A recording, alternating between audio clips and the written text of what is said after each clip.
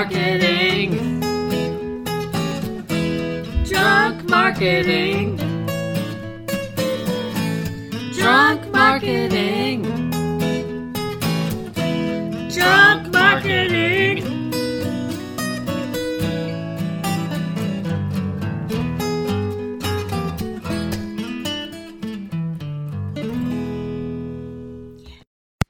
So as we're surrounded by candy here for this recording, I can't help but to think about how I don't love the pairing of sweets and chocolates. Like, for instance, if you have Skittles and M&Ms and some monster decides to combine the two. That happened to me. Really? Yeah. Well, what was that story? It was I posted about it on Instagram. It was at Christmas time. Okay. And there was a bowl of candy. Yeah. And there was somebody mixed M&Ms and Skittles. And it was a nightmare. Yeah, what a monster. And then they put like some random, I think I Instagrammed it, so I'll have to find it. And they put some like wrapped Christmas, like Santa Claus, like foil wrapped candies kind of in there too. It was all mixed in. Oh God. Yeah, that's ridiculous. It was like some kind of tray. Yeah. Well, we're surrounded right now by Swedish Fish and Sour Patch Kids, two of my favorite candies. And then you also whipped out the Junior Mints, which I haven't even tried a Junior Mint yet because I'm so deep into like the sugary candies. No, it's not. I tried one. It's not. Don't do it. Yeah, so I love candy and I love chocolate too, but yeah, you combine the two, it's bad news. I mean, sugar, like any kind of like sugar candy is my favorite. So like obviously these all came on my purse, which was because I went to the movies yesterday. Oh, right, yeah. So, which is why I have Swedish Fish and Sour Patch Kids. How was Wrinkle in Time? Wrinkle in Time was so good. It's like the crinkle of the wrinkle of the bag that you just made. But the crinkle of Sour Patch Kids bag in time. No, it was really good. It was, they modernized it, which I thought was cool. Because the book's written, like the original book's written in the 50s. They took a couple of parts out, but nothing that I felt was that significant. There was one piece that they mentioned, but they didn't necessarily like dive into. They cut that part out, but they did this like weird brain meld thing, and they were like, "Oh, look, there's Aunt Beast." And if you knew the book, then you would know that Aunt Beast part was like a whole section of the book. But, well, sometimes in novels, it doesn't seem as drawn out, but then once you put it into like movie format, you're kind of like, okay, let's move this along or something like that. Yeah, so. I mean, it was kind of I won't say insignificant, but they totally wrote out two of the characters, which was like there's twin brothers in the books and they're just gone. That are older and they're just not in there at all. Wow. Which it's like they got rid of the Weasley brothers. Someone. You can't do that. Those are the only books to movies I think I've ever seen where I've read the book and seen the movie. Because I've seen Lord of the Rings, but I never read those books. I think I only saw the first Lord of the Rings movie. I never read the books, but I did listen to The Hobbit on tape when I was driving cross country. So, all right.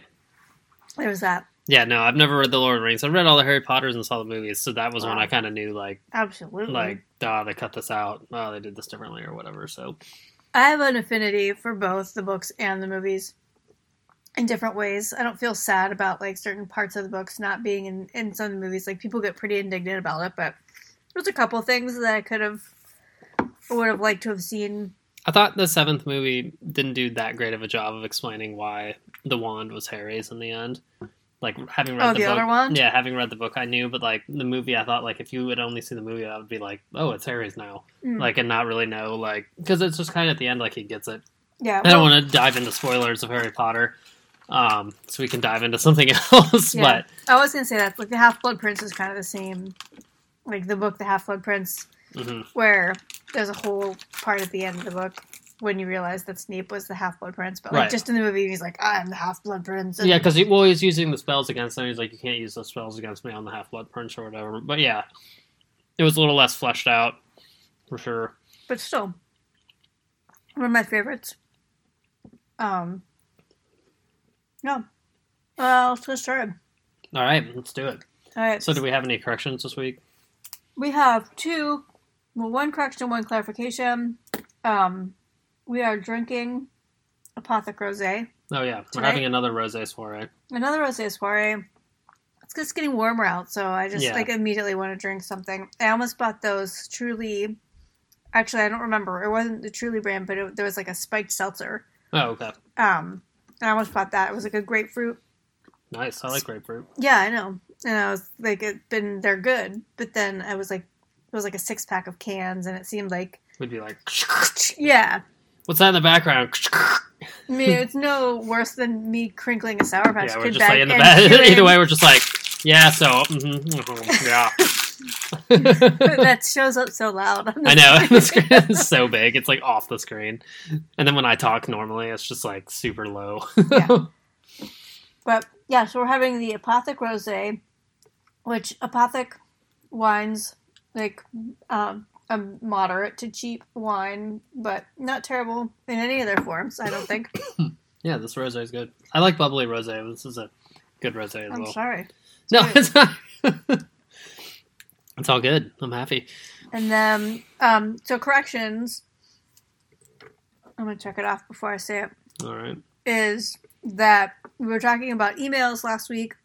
You were talking about a furniture store, which I said Wayfair. And you were like, yeah, I just went with it. But it was actually West Elm is the one. And I was listening back. I was like, no, that's not. Like, because I know that you and I have looked at the West Elm emails. Yeah, we've like, looked at West Elm. And I've seen West Elms in hipster neighborhoods and have, like, yeah, well, I was used like, that as a marker. I don't think an actual store, which is why I was so confused. Yeah, I think that's like, where the confusion came from. But yeah, they're in Hoboken. Yeah, Hoboken and Dumbo, Brooklyn. That's where I've seen West Elms, and they were swanky neighborhoods. And then,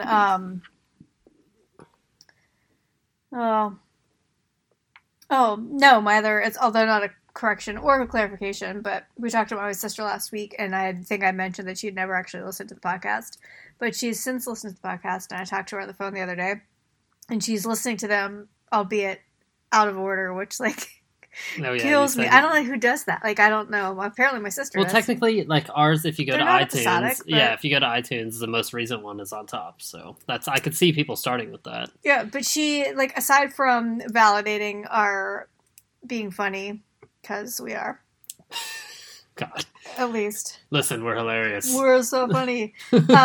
No, she was like, she didn't really understand remarketing at all. Okay. With Facebook ads. So she was like super into like learning about how. Nice. Yeah. So she's like, I didn't realize, like, and then like she loves those kind of, like, we were talking about the quizzes when you like are taking a quiz that's not a BuzzFeed quiz. We're just educating the masses here at Drunk Marketing. Yeah. I mean, that's the thing. Like, she's like, that's not her wheelhouse. She like. Right. Of course. It's not everybody's wheelhouse. Yeah, and so, like, as a consumer, that's what she actually said. She was like, I really like that a lot of the things that I've heard so far, you've talked about, like, not just from a marketer standpoint, like, you've brought the consumer standpoint into it a little bit, so I think we're going to do that again today, maybe, a little bit. For sure definitely. Too. No, so today is all about disruptive brands and how they kind of, like, you think about a brand like Uber or something like that, and it's just like all of a sudden you knew about Uber, and then everyone was using it. Like, yeah, you don't. It's like I remember in college, like, oh, just get an Uber. I'm like, okay, I'll download that app because I've heard of Uber, and now like we're all using Ubers. Yeah. So brands like that just kind of disrupted the industries that they were in, and just kind of blew up. So just kind of wanted to tell their stories and figure out how every other brand can kind of take some notice of that and kind of apply it to their own. So if you want to, I know you have two and I only have one, so I'll let you fire off your first one first. Yeah, I was just gonna, and although Uber is not on either of our lists, specifically in areas like Canton where we always joked with like the one cab that's in Canton, Ohio. Like we had one cab. Like I swear there was like. Pretty much, it was always at the airport. Like, yeah, it's like, oh, you're going to get the one cab that's available in Canton, Ohio. But, like, now all of a sudden, you kind of have this, like, awesome resource available to you, so... Right, and Uber didn't even do that much. They're like, hailing a cab, you have to do that with your arms. Wouldn't it be great if you could do it on your phone and then you could see it on your way? Like, and that's it, pretty much. That's all Uber is. Right. Well, then, like, it just allowed common people to start driving people. Right, yeah, and the driver's side as well. But for the consumer, I mean. Right. But the driver's side's awesome as well. So we won't get into Uber today. We could probably do a whole episode on Uber. I'm not crazy about what's been going on there lately, but I just got an email today. There's a new CEO, and they're starting to turn They're over. no longer like sexually harassing people. Yeah, exactly. They're turning over. They're turning over a new leaf. But yeah, there was a lot of sexual harassment stuff that was getting a little scary. So yeah, some of the drivers were a little iffy too. Yeah, maybe a better vetting process. Who knows? Right. Anyway, go ahead. So you have the floor. I do, and of course I just like wadded up with Swedish Fish. Oh God, we need to put the candy away. Right, hold on, give me 1 second. Mm-hmm. Just time. Yeah. Ew, don't make mouth noises. It's gross. It's you chewing your Swedish Fish. That's not me. As a sufferer of misophonia. No, mesothelioma. Yeah. No, misophonia. It's not. That's terrible. Misophonia is the thing. If you don't know, it's where certain sounds, a lot of times eating noises, but really any noise, causes you anger, kind of. So there's like a good joke about there of some guy who's been married for like 40 years be like, oh, like when I say my wife's name. Sure. Like that's a horrible joke. Yeah. But like my earliest remembrance of misophonia was my dad eating cereal in the evenings.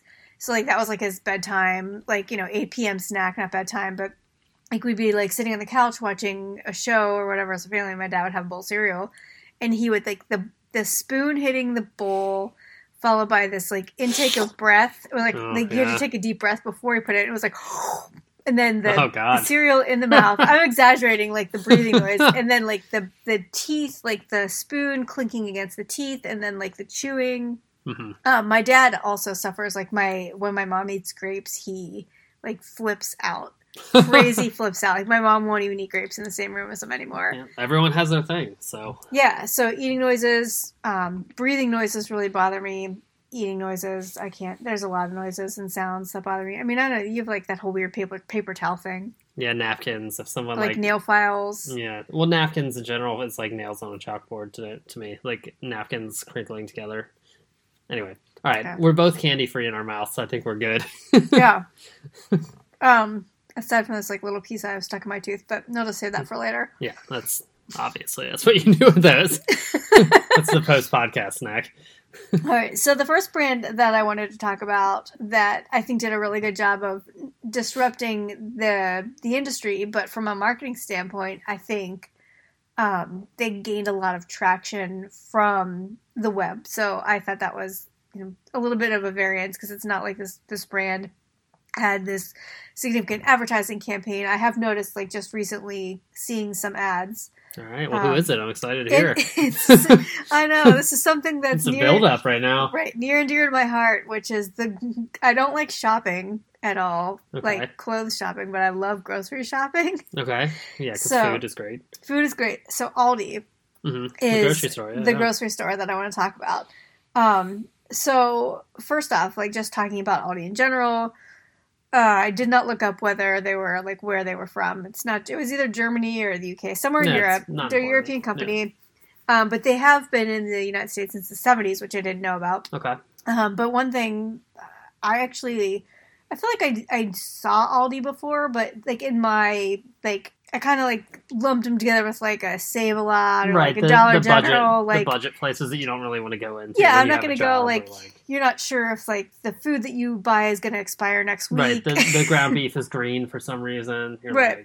Well, Aldi got past like a little bit of a ground beef mishap a couple years ago, but yeah, that was a whole thing. But anyway, so yeah, the grocery store. Aldi, and some of the things I think that they've done a great job in setting themselves apart and kind of raising the bar in the grocery market is that their prices are obviously better, because it's just kind of a very like the way the shelves are stocked. They're like in boxes. Like they don't do a lot of like fancy shelving. They don't have like pop displays at the end of the aisles. They don't those are the worst, because I end up buying so many Oreos.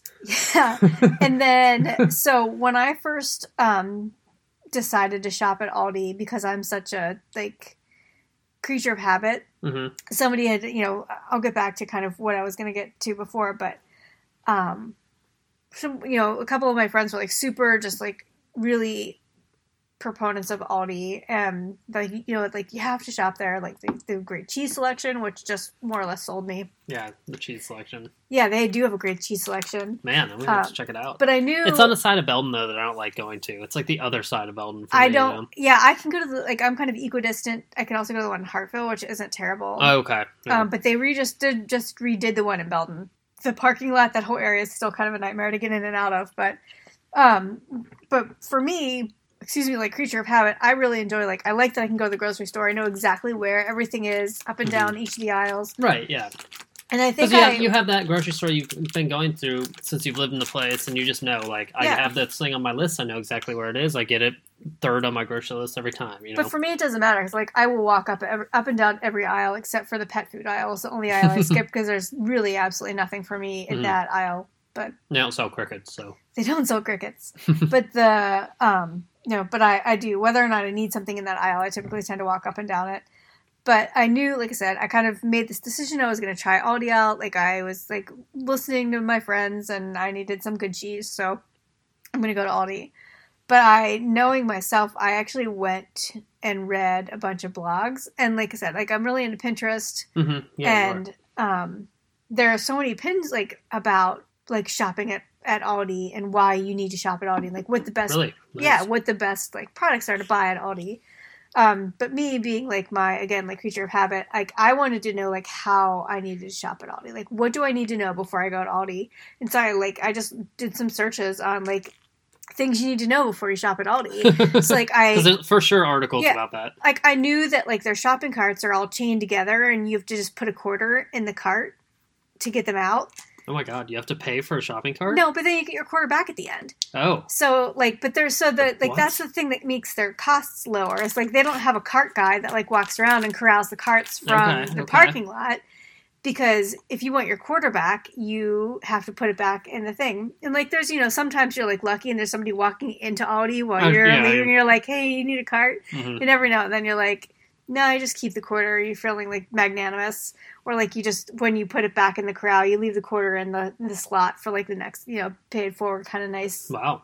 Feel-good thing. Yeah, so, I didn't realize that type of culture existed at Aldi. We'll have to check it out. Well, that's one of their, like, that's one of the selling points. Again, like, they're not having to pay for that, like, parking lot management and figuring out who's going to put the carts back. The reason unemployment's so high. No, because people want, well, there's, like, again, like, in the way the shelves are stocked, like, the things are in the boxes still, like, right. so that it comes in, they just kind of, like, rip that, like, front part off. Yeah, and then you pull yours out, Yeah, so they've got, like, the shelving things, and then I knew about the quarter. I knew that I had to bring my own bags. Again, like, you can buy bags there. Oh, okay, so it's the reusable bags and stuff like that. Yeah, like, they encourage you to bring reusable bags, and actually I read in that article, one of the articles that I read, like, in Europe, they won't even sell the plastic ones. Here, you can buy plastic bags or you can buy paper bags, but you still have to buy them if you don't bring them on your own. Okay, cool. Well, that's good to encourage people to do that anyway. So yeah, the one thing I didn't know, though, like, in all the articles that I read, because, like, they talked about the different things, and they talked about, like, I don't remember, like, maybe things to buy. I can't remember what all the things were in these articles, but the one thing that I didn't read in all this time was that when you check out, like, I knew they talked about how fast the checkout is, but when you check out, they just, like, take the stuff, like, you put the stuff on the belt, and they just scan it, and they just throw it right back into an empty cart, like, not in your bags. Just so you bag it yourself. Yeah, and then you go over to these, like, there are these tables, and you just, like, take your cart over, and then you can bag stuff up by yourself, and then you leave. And I didn't know that, and, like, when that was happening. Like, why are you throwing my food? I was like, what's happening? They have a panic attack. Like, that's one of their speed, like, that's, again, like, they get people in and out. There's not a lot of, like, the actual lines to get out of the store are very short. Because, I mean, it's good. Hustle and bustle type deal. It's cool. Yeah. So that was, like, one of the things. But when, again, talking back to, so they're, like, sorry, let me summarize. So the grocery store experience was disruptive in that there weren't as many employees. You had to pay a quarter for the cart, but there's a lot of speed benefits and cost benefits associated with that. Well, and the disruption really was, like, so they were able to leverage these cost benefits by offering, like, some higher quality foods and brands, because, like, the Aldi brand itself has, like, they have a store brand, and it's very, like, you don't normally know the brands. Like, every now and then there's, like, this kind of middle aisle of, like, common brands that you can buy. Like, you can always buy Honey Nut Cheerios there, but then they also have, like, their Aldi Nut Cheerios. Aldi-O's. Yeah, and my kids won't eat the other. They will only eat Honey Nut Cheerios. Like, they won't eat the off-brands. Brand loyalty. Yeah, they're loyal to those. But the thing is like I said, like the cheese, they have like a super awesome organic produce section, which again, they've kind of come out with. Again, in Europe, I think they're a little bit more forward on some of the stores, like exclusively produce is only organic, but they've definitely increased since I started shopping there, the amount of organic produce they have. Nice. And before you went, though, you were saying you learned all of this from going online and reading articles. Yeah. Were they like publications? Were they bloggers? What was the... Well, yeah, so that was the thing. Like, they had this, like, you know, free publicity in, like, mommy bloggers who were looking to save money and, you know, run their household, and you've got a budget of whatever, $150 a week to spend on groceries for a family of 5. You could totally do that at Aldi. Like, there's no reason that you couldn't have that. Right. That budget. Yeah. Awesome. And then there's, like, the addition of, like, the health food or, like, you know, workout fitness bloggers who are like, I just bought, like, you know, you would see, like, a huge table full of food, of, like, produce and, like, something that would normally cost, you know, a $200 trip to the grocery store, like, all laid on this table. It was like, oh, this is only $95 or whatever. Yeah. Well, that's awesome, too. Yeah, and it's organic, and they do... Because they're hitting those organic moms who are into that. They're hitting the savings people, like, trying to find the best deals. They're hitting the... like workout people and stuff like that, trying to buy a lot of food because they're trying to bulk cheese. Up. Yeah, and the cheese heads. And then they have like this. They have some grass-fed beef and chicken. They have got some, like really, like I said, high-end cheese. They've got organics. They really get like anything that you're gonna want at a regular grocery store. Well, I would at least. Yeah. You know, there's. I don't know. Yeah. So they definitely like. I just read again this, like, there was like a cart by cart comparison of like Aldi, Walmart, and like a regular type grocery store, and like Aldi, like just recently Walmart, they found has had to lower their prices to try to compete with local Aldis in certain areas. Wow. Yeah. Aldi's running Walmart's out of business. It's wild. Yeah.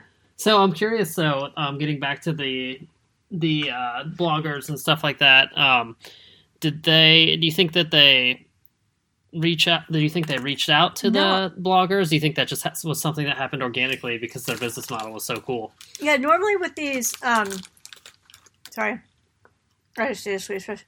I know, we're deep in the candy. Normally with bloggers like that, you'll see that like affiliate link, like they have to announce like that they're getting paid to promote a product or service or a business. So.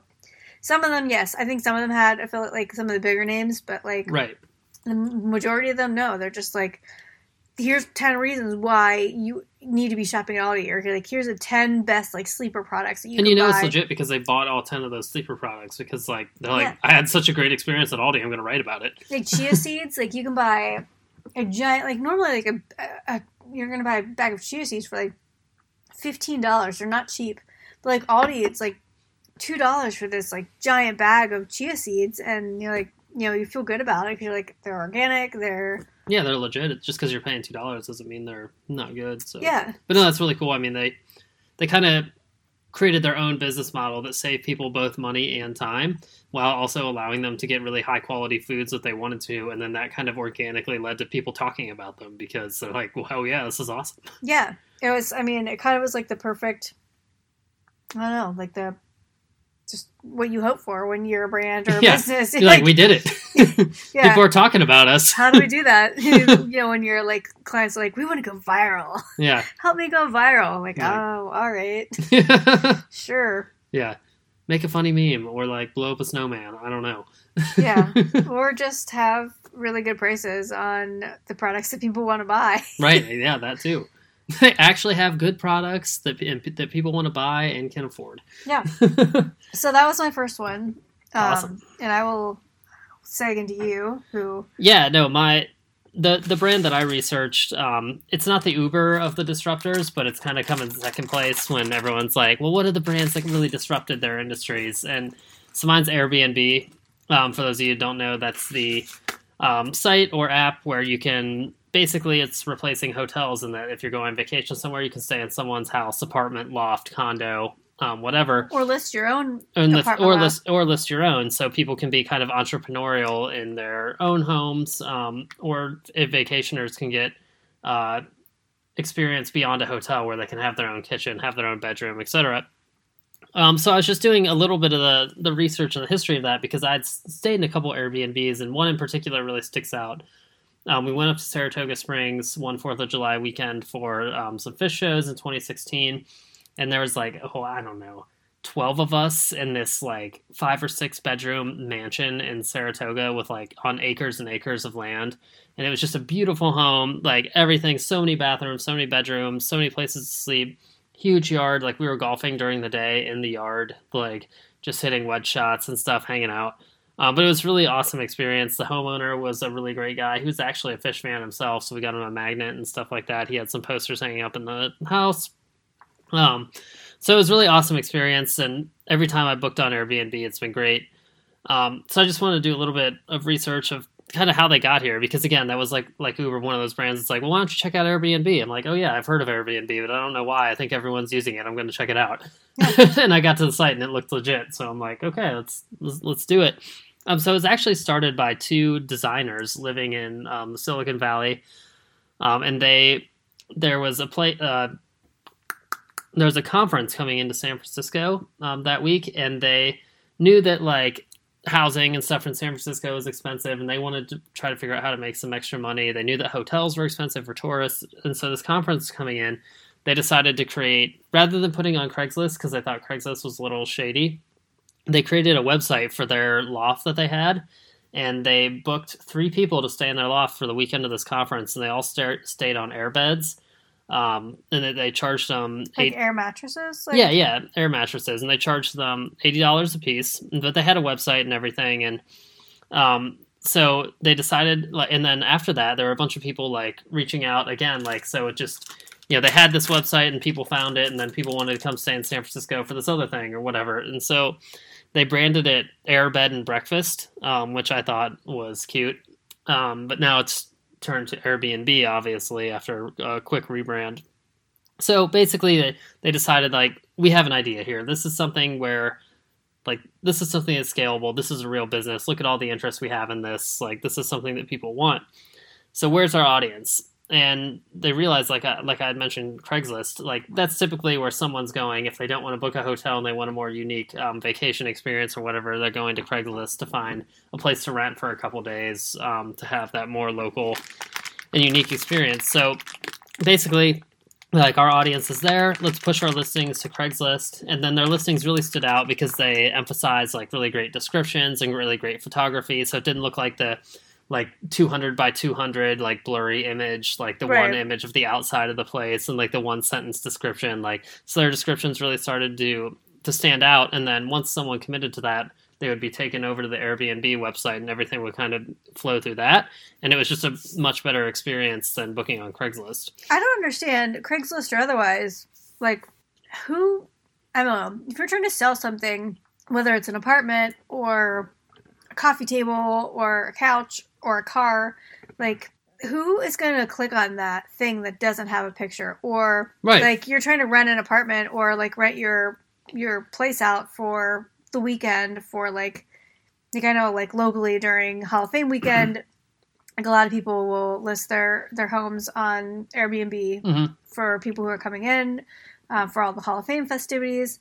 But like, who's going to stay in that? Like, if you have your choice between, like, here are these, like, 2 equally priced places to stay. Like, here's a bunch of really high-quality pictures. The neighborhood, the home. And here's one blurry picture of maybe a kitchen. Right. Like, I just don't understand people who think they can get by with that type of work. That was the culture, and that's that's part of what Airbnb changed, is the Craigslist listings were just like, well, it's Craigslist. Let's see what we're getting here. Like, we don't really know. It's just like a peace sign.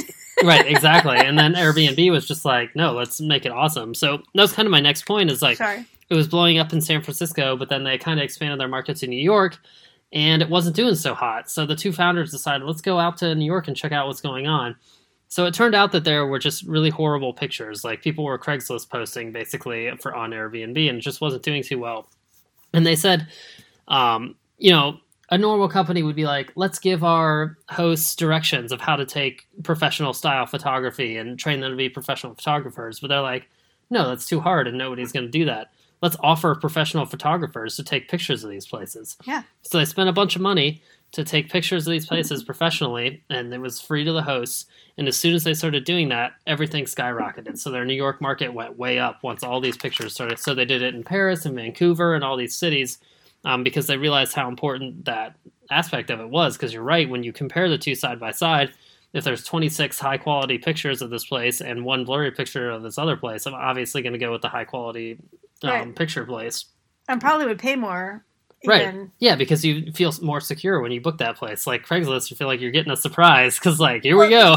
Yeah, I mean, it's like when you have an e-commerce experience and you're going from like a website that looks dated and like, you know, the shopping experience hasn't necessarily been updated, or you have another website again with like similar prices, even if it's a little bit more expensive. Like you just feel a little bit more secure when you buy something from a more modern website and a more modern shopping experience. Right. Yeah, exactly.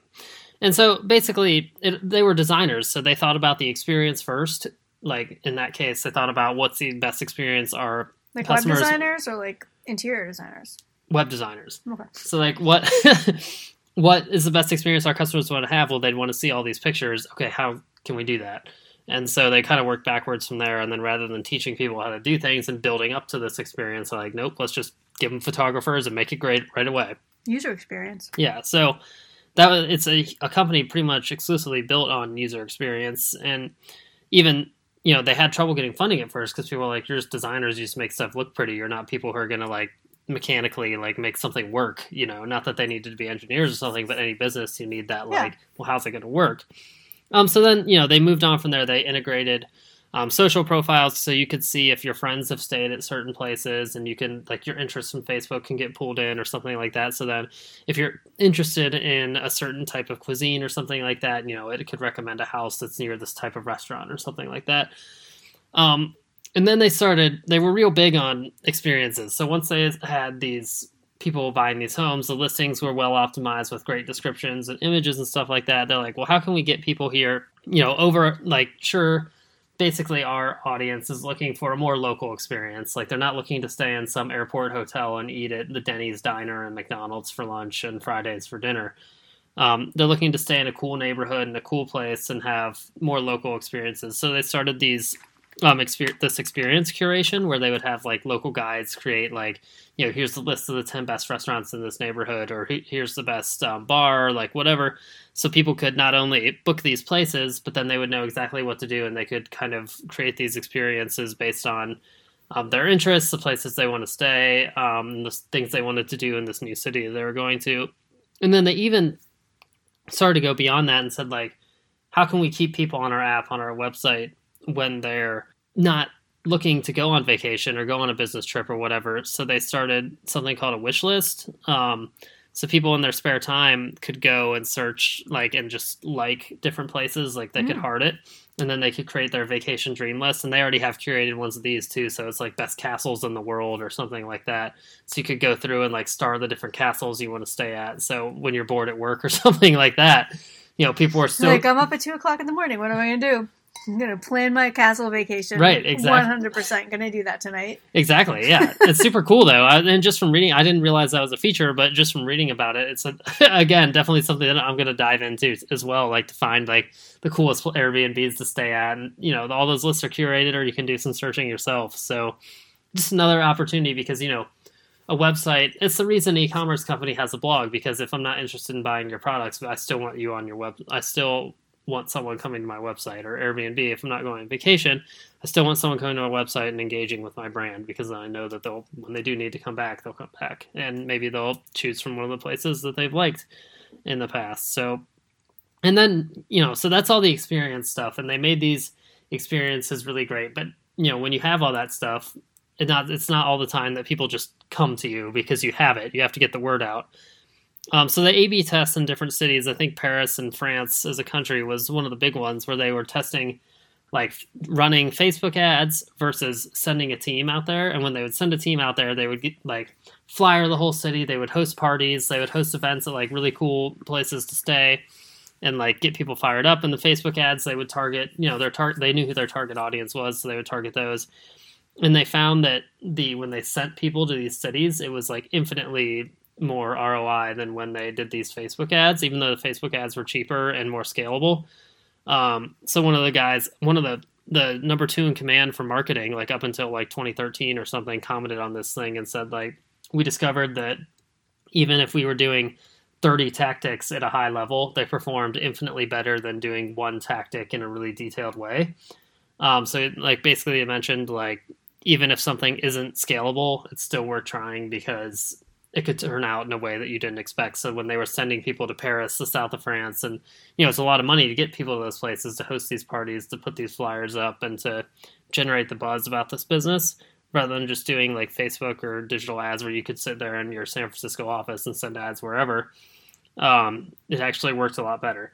So, and not to say that, they didn't couple those things with the digital ads. So it's important to be in all those different places, but it was just an interesting take. And I think it makes sense because that personalized experience, like if I went to an Airbnb party versus if I saw an Airbnb Facebook ad. Oh yeah. like, yeah. How do you get in on the Airbnb parties? Right. Yeah. I wonder if they're still doing them. Probably. I don't know. Call us. Yeah. Airbnb. Right. Yeah. But that personal connection, like, if I went to a party or talked to a guy or a girl about Airbnb and how awesome it was, I'm way more likely to give it a shot than just seeing a Facebook ad. But if you see that Facebook ad before and then you hear about the party, you're like, oh yeah, I heard about that. Let's go check it out. Yeah. So, well, and that's like, I feel like that's kind of what how I was introduced to Airbnb as well, was like, not necessarily because I was looking for a place to stay, but I had friends that were traveling or who were traveling, and but they did post on social of like, hey, I'm going to like whatever, Memphis for the weekend. Like, right. Anybody have any great like recommendations?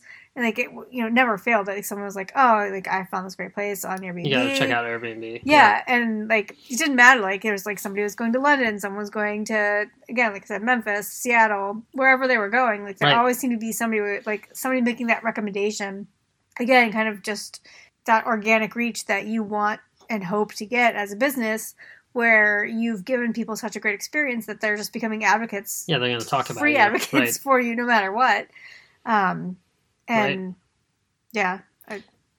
Yeah, so a couple other marketing things, I guess, that I want to talk about that they did is they did a rebrand to that like pinkish red color that they are now, with that like that loop that kind of looks like a heart. Yeah, the A with the B on the sides. Yeah, exactly. So it kind of looks like a heart as well. So before it was like that pink and it looked like a baby. They were like a little blue, yeah, and it was like pink and blue, and it was like kind of almost written in like a weird cursive font. So they rebranded, and then they allowed people. They created like a software on their website where people could have fun with their logo and do their own like stuff like that. So just more interactive features that they knew that their young audience would be interested in creating and stuff like that, because they're not interested in that like all white hotel room. They're interested in a super unique rustic cabin in the woods or something like that, So yeah. Giving their audience the opportunity to even create with their own logo and stuff like that. Again, just bringing people back to their platform when they aren't looking for a place to stay. And then they created their app. And I think the quote in the article from one of the founders was like, imagine if Uber drivers had to go home and check their desktop every time they needed a new ride. Like, so they created this app with an amazing experience, not only for people booking, but for people hosting, so that, as soon as you get a message or something like that, or as soon as someone books your place, so you don't have to it's just that mobile first world, and they realized that early and made sure their app was super user friendly and stuff like that. So, like I think another market that they cornered, and I wouldn't say it's necessarily a disruption, but they almost answered a need in these, you think of like these little cottage towns where, like in the south of France, where there's not a bunch of hotels, but maybe you want to visit the south of France, and like, where do you stay? Right. Yeah, exactly. So you're able to a friend of ours just went to somewhere in like West Virginia, like the New River Gorge, maybe. Like, okay. Mary Beth, I don't know if you saw that. Like, she went whitewater rafting, and it was like this like kind of last minute girls trip that they planned. And they got a great deal. They found an Airbnb, and again, it was like, they didn't have to worry about like, finding a hotel in that area isn't necessarily like, it's a little bit further out from where the gorge is, but there are people that have cabins, and like this place was kind of remote. It was out there a little bit, yeah, a little bit of ways. Same with the place I stayed in Saratoga Springs. There wasn't really another house for a long way. But yeah, exactly. Like these small towns, even Canton, like we have hotels here, but they're like 3-star, 2-star. So if you want a nicer place to stay, you can hop on Airbnb and probably get a mansion or something like that.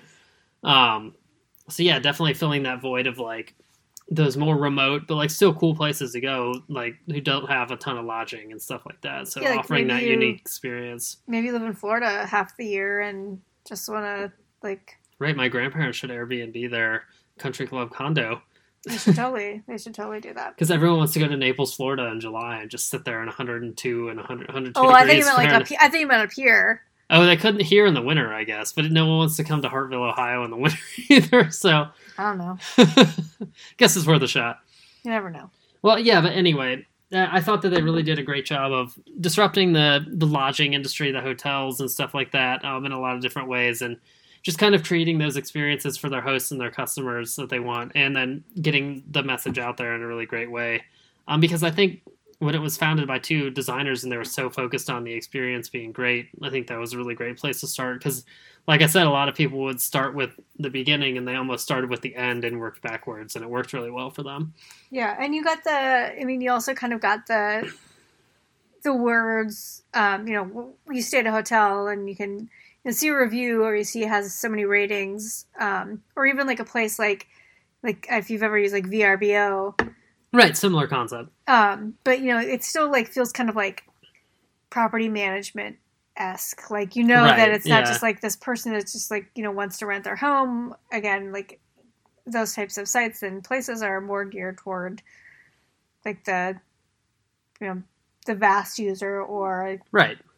But yeah, I'm totally into it.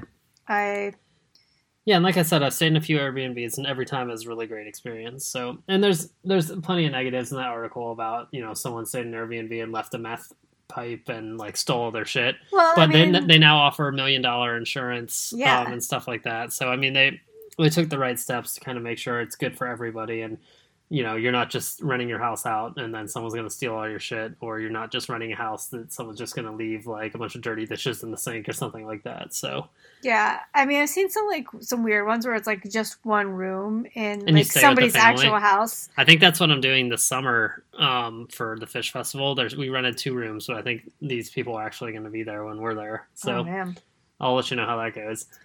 Thanks. If I'm still alive. I think you'll be all right. No, I should be fine. Yeah.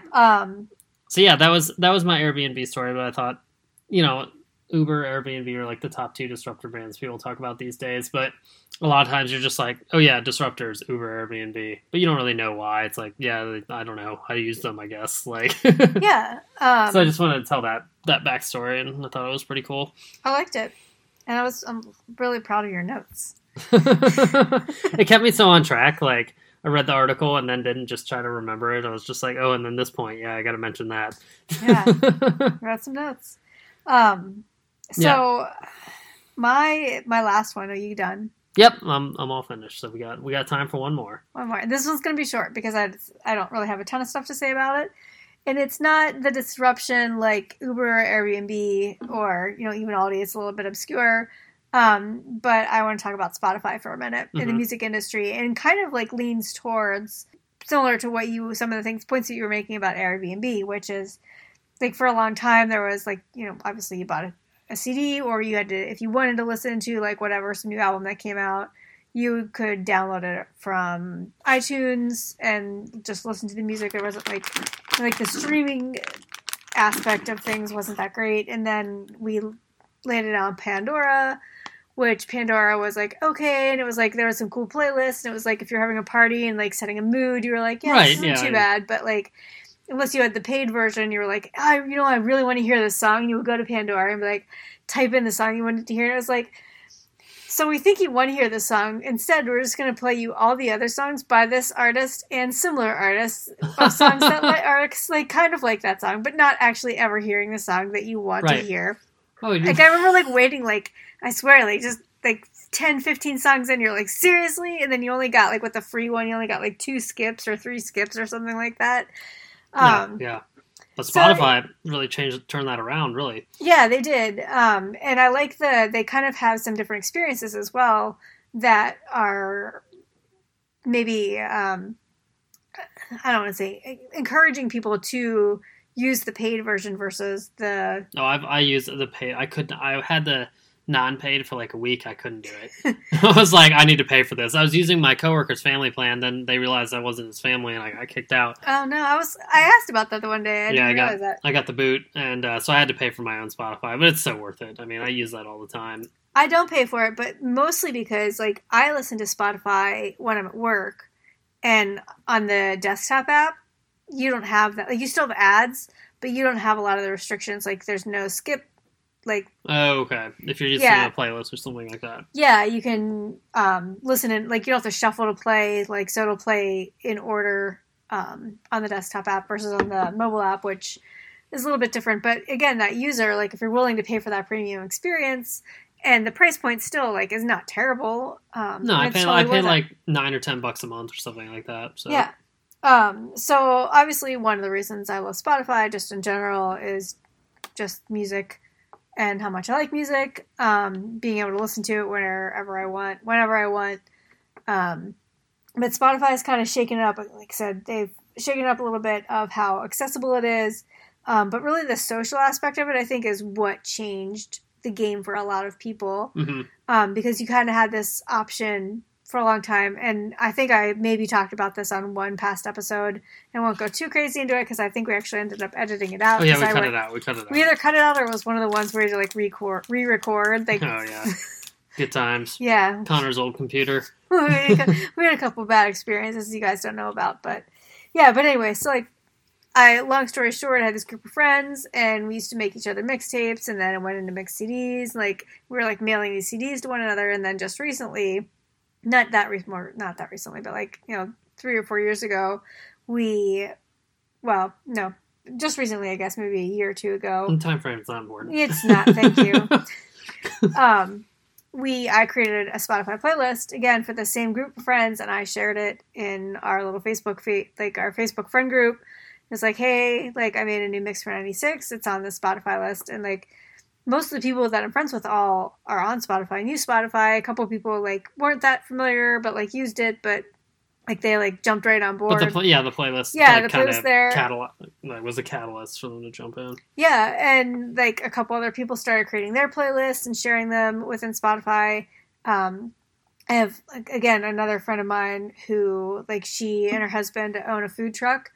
And they just have, like, it's, because you figure if you own a food truck, you have, like, super long days, and you're just... Yeah, like, you might as well play some music. Yeah, so they just have, like, this... I mean, there's just hours and hours and hours of, like, really good, really, really good music. Nice. And I subscribed to that playlist for a really long time. It was the Gyros in that playlist. Gyros and the at symbol, because they're from Pittsburgh. So there's that whole an at thing, which is, like, a Pittsburgh colloquial deal. But it's a good playlist, and... the collaboration is also something that's super cool if you've got a group of friends or you're going to a party or like if you're a wedding or something where you're like, a wedding that you would have a Spotify playlist, but like some kind of event that you would like. We didn't hire a DJ. We just made a playlist. Just made a playlist. What? No, but like a party, you're having a party with your friends and whatever, yeah. Yeah, you can invite people to collaborate and share, and people can put their all different types of your favorite music on. And then they personalized it to the user itself. Again, like when you think about Pandora, you've got like kind of these pre-curated like mood lists, which Spotify also offers. But now, like before, it was like you would have your Discover Weekly, and it was like, oh, here's some songs that are like similar artists that are things that you're listening to right now that you might want to like. But now you've got like your daily playlist. Right, you have all those daily mixes, you have new releases, you have the mood ones, you have... Yeah, and I've discovered like so much. Yeah, I've discovered like so many new artists and music that like I never would have listened to or never would have heard without Spotify like having recommended those certain songs. Or... Yeah, definitely. And before I used Spotify in college, I listened to my iPod, and I was cool with that when I drove. But then I just got tired of picking my own music, and I realized, like, that's the great thing about the radio is that they pick the music for you. Like, you might not always like it, but you don't have to think about it, basically. Yeah. So I started listening to the radio again, but then once I got Spotify, and again, I don't listen to music in the car. I listen to NPR because I'm a cultured person. No slight to anyone I listen to music. I listen to music in the car sometimes too. But like a long road trip, I don't mind listening to music in the car. Yeah, of course. Like you can't listen from work. You can't listen to NPR for like 2 or 3 hours. But I will say that once I got Spotify, I started listening to music, whether it be at a friend's house or at my place hosting people or in the car, and then it started creating these playlists. So it figured out what I was into, and then it created these playlists. So now if I'm in a friend's house, I'm like, oh, this playlist looks good, let's play it, and then I just know that it, the song's coming up. I don't have to think about it, and it's going to work. So they kind of got all the best of all the worlds, basically. Yeah, and then they also pair with brands and businesses. Right, like there's the Nike running playlist, or yeah, absolutely. Like that one playlist that Have a Nice Day or whatever, Have a Good Day. That one playlist you were listening to. It was a Great Day. It was Good Morning America. Like it actually was from some morning. Oh, was it? I didn't even look into it, but it was a great playlist. Yeah, it was a really good playlist. Have a Great Day. Look it up. Yeah, it's a good playlist. It's a great playlist. We were listening to it earlier, actually. I know. But yeah, so that's again one of the things a little bit different. And I don't know, I haven't listened to or even tried to listen to Pandora. Yeah. At all recently. My mom likes Pandora though. She has her station set up and she plays them in the morning and stuff. So yeah, I mean everyone's got their thing, but I felt no reason to go back, which I think is part of creating that experience and making I can't think of the retention's not the right word, but I'm not going to leave Spotify. It's going to take me it's going to take something pretty big for me to some other disruptor, really. Yeah. And I don't know what that is. If I did know, then I would be a millionaire, but. Yeah, but again, and they keep adding new things. They added podcasts, obviously. We list our podcasts on Spotify. Yeah, you can listen to Drunk Marketing on Spotify. You can. And actually, the funny thing is since I got my new phone, my earbuds, I don't have the lightning cable earbuds, at work. At work, okay. Yeah, I have just my regular ones with that extender. Yeah. Thing. So when I have to listen to the podcast, if I haven't listened to the podcast back, which I really haven't had time recently to listen to the podcast back, I'm listening while I'm working, and I have to listen to it on Spotify because I'm not listening to it from my phone. So right. I just go to Spotify. Yeah, and I know a couple of the old coworkers were listening to it on Spotify too. I mean, if you don't have an iPhone, listening to podcasts is I don't know because we both have iPhones, but I know it's more difficult because you have to figure out, okay, what app do I want to listen to it on? Is it Stitcher? Is it Spotify? Is it TuneIn? Yeah. So yeah, but you can listen to us on Spotify. Yeah. So they did a good push for podcasts too. So they started as just music and doing playlists and stuff like that, but now most of the big time podcasts, obviously Drunk Marketing included, is on Spotify too. So they're starting to cater to all the different audiences of people who listen to things. Yeah.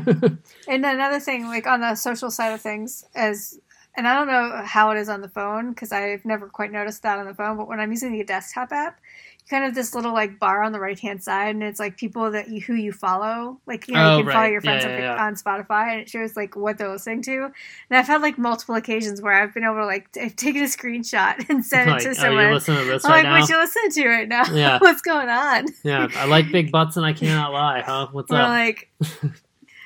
Hot romance. Yeah. Playlist I don't want to know what's going on. God, yeah. Yikes. I think I turned off that functionality in mine for that reason. Oh, for people to be able to see what you're listening to? Yeah, I don't know if you would ever be able to see mine. Or maybe I didn't log in with Facebook. I don't know, one or the other. But yeah, Spotify did do a great job disrupting. I mean, like I said, most of the time people I had a CD or I had stuff on my iPod, but now with Spotify, you have all the music you want to listen to at your fingertips. You don't have to use storage. It's all streamable. Yeah, except for except for Taylor Swift. Right.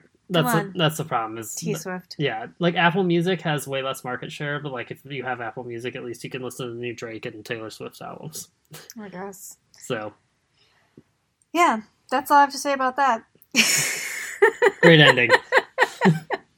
Yeah. No, but I think Spotify did a great job, and it's something that I use. Airbnb, again, is something that I use. Aldi is a place I haven't shopped at, but I know that you have, and I know a lot of other people have, and had really great experiences. But I think all of these... Let's go get some cheese. Yeah, for real. For next week, instead of candy. Yeah, instead of candy, we should eat cheese. Ooh, we could do wine and cheese next week. I like it. And yeah, so that's a good idea. Write that down. But yeah, all these brands kind of created a unique experience with their brand and then figured out how to market it to people. in a way that was effective. They knew their target audience, like Lego did. Yeah. 70 callbacks. Yeah, I think they all did a really great job of creating a good brand experience and then marketing that successfully. So maybe we'll have charcuterie next week. Oh my gosh, we should have charcuterie next week. I haven't talked about charcuterie in a while. But... yeah. Only the real OGs know when we're talking about charcuterie. What's up? We love charcuterie in Jersey Shore. Yeah, so no, we still have not been sponsored by any charcuterie purveyors, but one of these days. One of these days. Until then, this has been Drunk Marketing. I'm Connor. I'm Chelsea. Cheers.